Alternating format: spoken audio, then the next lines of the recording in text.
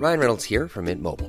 With the price of just about everything going up during inflation, we thought we'd bring our prices down. So to help us, we brought in a reverse auctioneer, which is apparently a thing. Mint Mobile Unlimited Premium Wireless. How to get 30, 30, bit to get 30, bit to get 20, 20, 20, bit to get 20, 20, bit to get 15, 15, 15, 15, just $15 a month? Sold! Give it a try at mintmobile.com/switch. $45 up front for 3 months plus taxes and fees. Promo rate for new customers for limited time. Unlimited more than 40 gigabytes per month. Slows full terms at mintmobile.com.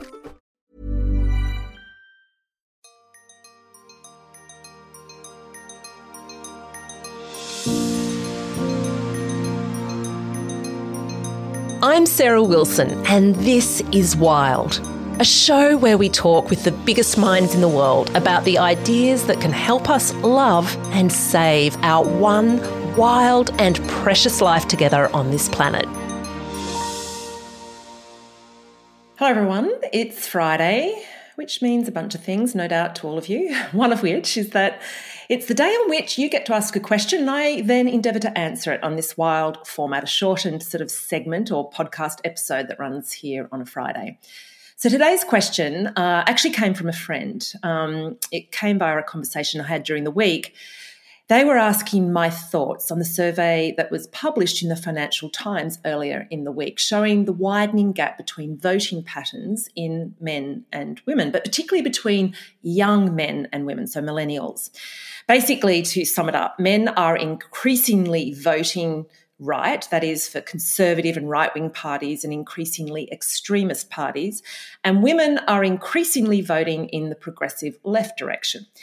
So the question that my friend Tim asked me is, what did I think about it all? Well, I had a number of thoughts, and I thought I might share what I said to him in a shortened version here on Wild. So let's tease this out a bit. There's a bunch of things going on here, and some of which I have covered in previous rants, but I think they're issues that aren't necessarily immediately obvious when we start to discuss this topic. So first of all, the biggest gap, as I mentioned, is actually between young men and women, so 18 to 25-year-olds. Now, also in this cohort, while men are kind of drifting right, or actually standing still, in the sense that young men have always been slightly right voters, and something that we'll get to in a minute, women are flocking left. And I'll put the graphs in the Substack post, which is where you can also see this sort of rant as a video, and you can also chime in the comments afterwards. You'll see that it's actually quite dramatic. And the study looked at a handful of countries, the US, the UK, Poland, China, South Korea, and did I say China? Anyway. But since then, I've actually read that this is a trend that's been replicated around the world. And interestingly, in Australia, Flinders University just did a survey of millennial voters, and they found the same trend. But it also found that men are also drifting a little to the left, to a lesser extent than women. And I should say that that's young men. So there's a slight difference here in Australia. They're not drifting massively. They're sort of standing still as well, which is the trend internationally. But certainly women are flocking left. So why might this be the case? Lots of people are chiming in on this. Conservatives, left-wing people, all kinds of people are having a say on it, because I think it is very interesting. I've written and spoken on it a bit already, and I'll put a few links to those podcasts and Substack posts in the notes. I think in some respects it's about young women being armed with a new language and visibility. They're more pissed off. And I've written about this. I'll put a link to that particular post in the notes. Sexual assault is not abating. I think also phones and social media is also having a bigger impact on young women than it is on men. So the bullying, trolling, the comparathons that are happening there are more dangerous and despairing for young women. I've also covered how it's actually playing out with a very interesting and worrying phenomenon, and that is the number of young people going through a transition, a sexual or gender transition process. It used to be a lot more young boys transitioning to become women. Now it's reverted the other way, such that 90% of young people presenting to gender transitioning clinics are women. young women. And again, there's a podcast episode that I do with Hannah Barnes, which you can all check out, and I'll put that in the show notes as well. There's a lot of stuff going into these show notes. Anyway, I think it's also worth looking at the work of Jonathan Haidt, and he guest posted on a related topic a couple of weeks ago here on my Substack.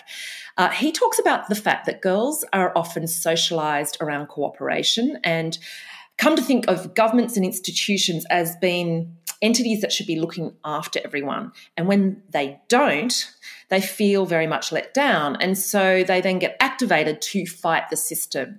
They agitate into action. So we see them at protests and so on, but we also see them, of course, voting more progressively for governments who are, I guess, more inclined to have more government intervention and more government engagement. And so I think that makes a lot of sense as well.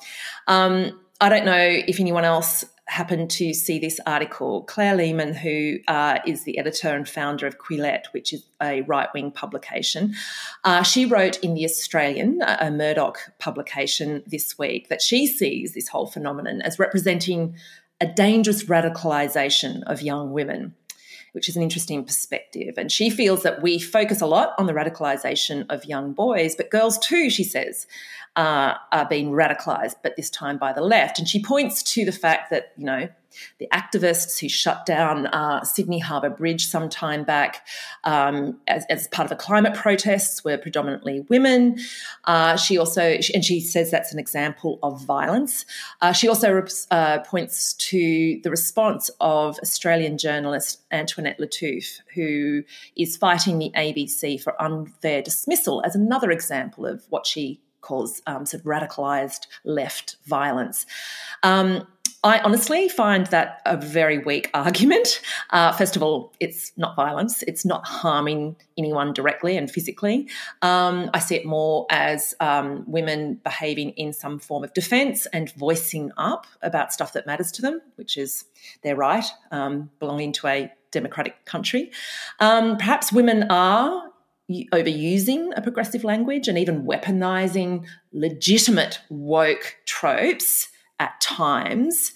And I think this is a discussion that we probably do need to have, not here, but that's not radicalisation. It's a pendulum swing, which often happens when, I guess, the zeitgeist shifts. So I'll also highlight a conversation that I heard, a really interesting one on a podcast I sometimes listen to. It's a New York Times podcast called Matter of Opinion, and it's got, I think, a combination of left and right columnists, and they were discussing this issue, the survey in the Financial Times, and they picked up on this idea that men and women are not marrying as often, and certainly that's happening in the US. I don't think it's translating quite to the same extent here in Australia, but regular listeners and readers of my Substack would know that I've talked about this quite extensively and covered it off twice in a Substack post and on a Wild podcast just before Christmas. Anyway, lots to say on that topic. You can go and check out my thoughts on it.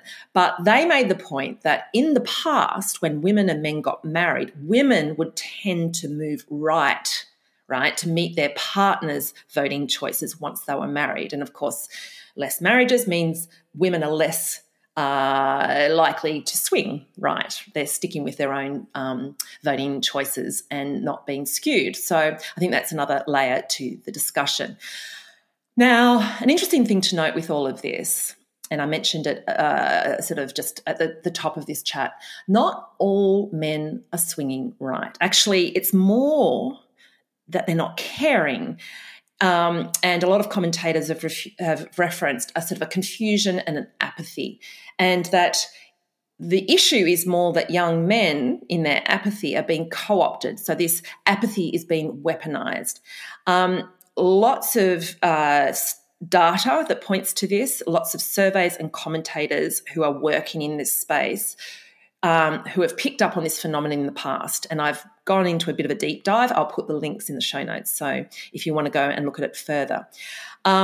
Ian Leslie from The Ruffian, I interviewed him on Wild probably about 4 or 5 months ago.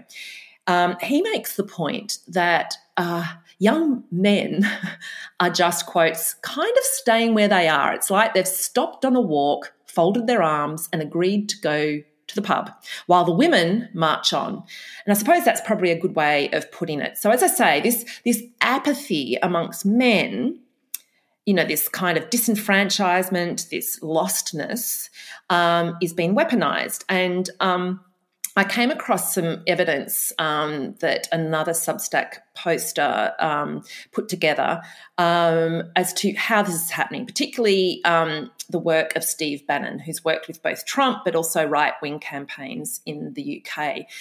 And it shows how he used gaming, a very popular pastime amongst apathetic men, to draw in these rootless boys. And as Bannon says, he said this in an interview some time back, they come in through Gamergate, which is a big controversy where I think they did a campaign to say that female gamers were causing problems and were, ruining men's lives. So they came in through Gamergate or whatever and then got turned, this is his words, and then get turned into politics and Trump. So that basically is Bannon's strategy. And I'll put all the stats that point to this in the show notes.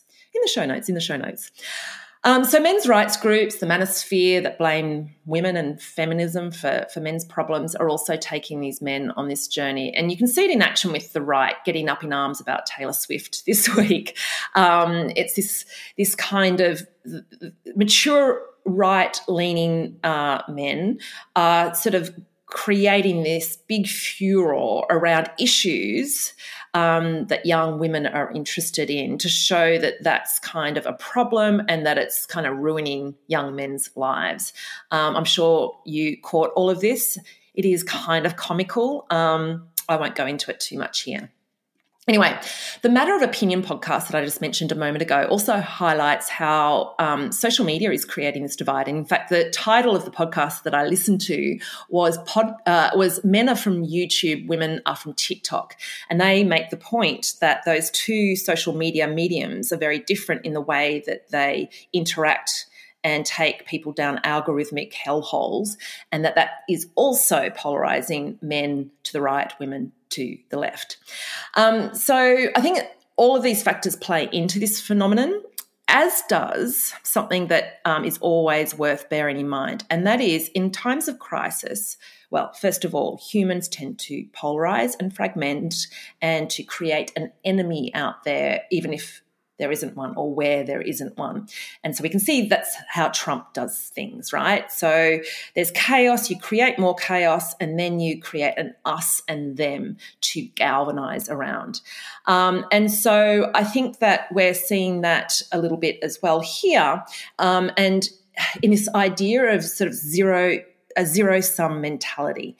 And that's this idea that my gain is your loss. And that is what is happening between young men and women. So, if women make a gain, men are seeing that as a loss to them. And so that then becomes a way or a format for fragmenting further. And we've got to be mindful of that. We've got to be mindful of how we're using language to that effect. And I can see it everywhere. It's something worth reflecting on. Okay, so is all of this a worry necessarily? I mean, healthy debate in a democracy and differences of opinion can be wonderful. But I actually do think there's a lot of cause for concern here. I think if we've got a generation that can't find a middle ground at this time in history, then, that is a problem.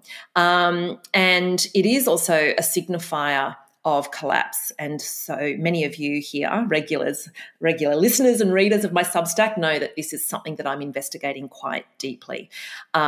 Polarisation, fragmentation, divisions between men and women, they are all signifiers of collapse and they contribute to further collapse. And if we really want to save our souls, save mankind, we need to get mindful around that and start to adopt practices that combat it. So Ian Leslie, who I mentioned a moment ago, who writes The Ruffian, who I've interviewed before here on Wild, he takes a sort of positive outlook on all of this. He thinks that this division, this gender gap in voting patterns could actually shake things up a bit. He feels, as do many people, as do I, that progressivism and right-wing thinking have become quite stuck, and we are going around in circles, and that zero-sum thinking is part of it. That plays into Moloch theory, which is something I might go into in another episode. And Ian makes the point that this polarisation could actually shake this stuckness up a bit. It could actually open up things to better debates. And he points to Wikipedia. It's a really interesting study that he points to, where better outcomes, that is better articles, are written when politically polarised authors work on it together. And the reason is, he says, because they're working to a common cause. And he suggests that, well, if men and women are motivated to come together in sex and love, which is our sort of inclination, then perhaps that is the common cause, and that the polarisation might be eased, might be softened out because men and women are so polarised, and this, proclivity to want to procreate and to unify in a very heterosexual way, that could be a way to start to heal the divisions that we're seeing in society. I am not so convinced by that, particularly because I think the divisions are leading to men and women not wanting to connect, and not wanting to be stuck in heteronormative relationships. So a little bit of a chicken or egg conversation there, but interesting nonetheless. The point, of course, is that Ian's theory only works if we can find better ways to discuss and debate division. So this is a point I make often in my writing, in my general conversations about the place. Really, our survival is all going to come down to how well we can argue, how well we can handle division, fragmentation, conflict, confusion, and crises. We need to learn to argue better. We need to handle things better. Okay, so to that end, what can we do? I've put a little bit of thought to this. I think, and I've been doing a lot of reading on various techniques for it, and I've done podcast interviews on how to have better arguments and do better sense making around these conflicting ideas and issues. One thing I came across just this week, and I'll put a link again, is that mixed gendered friendships can be one way to heal this kind of gap. And I think it feeds into discussions that we've had here about the benefits of a co-ed schooling system. And if you're in Australia, this has, and particularly in New South Wales, this has come up just recently with a boys' school that has just recently announced it's going to take in girls going, I think, sort of from next year onwards. And the old boys have got into quite a hissy fit over it. There have been tears. But it's brought this idea of the single-sex versus co-ed schooling debate to the surface once again. I'm firmly of the belief that society is better when young men and women grow up together and can sort of, I suppose, develop their gender roles with members of the opposite sex. Far more respect, I think, is garnered through a co-ed school system. Per Ian's argument, we could actually make something of this division and these differing opinions and standpoints between young men and women and in terms of what their needs might be. But we do need to argue better. And I think as adults listening to this podcast, we need to model better ways of arguing. We need to explore it as a priority. If you're looking for a new hobby or a new way to get involved in making the world a better place, I think finding ways to model debate, good debates, difficult debates, is a really worthwhile pursuit. And I think we can start to witness some of the bad ways and good ways to do that with what's happening in the Middle East in particular at the moment. I think a lot of the dangerous manosphere stuff posits men as victims, and it's a technique that seems to work for young men. And, I've put links to studies that show exactly how that works. I've clearly done a bit of a deep dive on all of this. So we can't ignore that men are feeling this way. It's a legit feeling, and I can understand the reasons why young men are feeling like victims and are feeling left behind. The data is there to suggest that it's real. So I think we need to be careful as adults in the room with the language that we're using and any kind of generalisations we make. And there's one in particular. It's common to talk about male privilege. Male privilege is real. It's still a thing, but there is a divide amongst men that we need to recognise. Yep, on the one hand, we have the Elons and the Musks and the CEOs of the world, the Uber dudes, right, who are, wallowing around, in lots of white male privilege. But there are also a lot of disenfranchised young men who are being left behind at school. They're being left behind when it comes to entry-level jobs. They're being left behind in conversations. So I actually think it's paramount for us to recognise this divide. I'm not hearing it talked about nearly enough, if at all. And I think we can start to use different language and start to encapsulate the needs of these young men and not include them in this male privilege trope. It's a big topic. I think I've reached the limit of my 20 minutes. I encourage you all to go to my Substack link and read the links that I've put together there, all the notes and charts and graphs. And I really encourage you to have a conversation about all of this with the young people in your life and with each other if you're parents or any age group.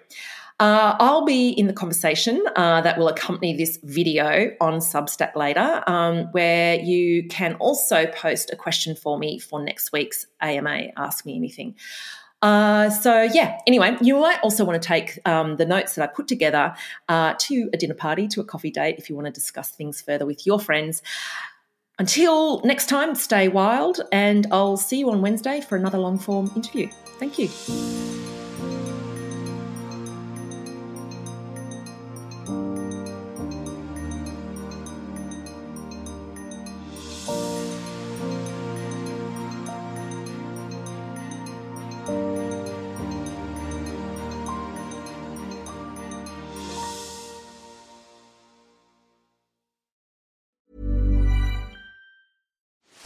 Are you ready to enhance your future in tech? Then it's time to make your move to the UK, the nation that has more tech unicorns than France, Germany, and Sweden combined. The nation that was third in the world to have a $1 trillion tech sector valuation. The nation where great talent comes together. Visit gov.uk/great talent to see how you can work, live, and move to the UK.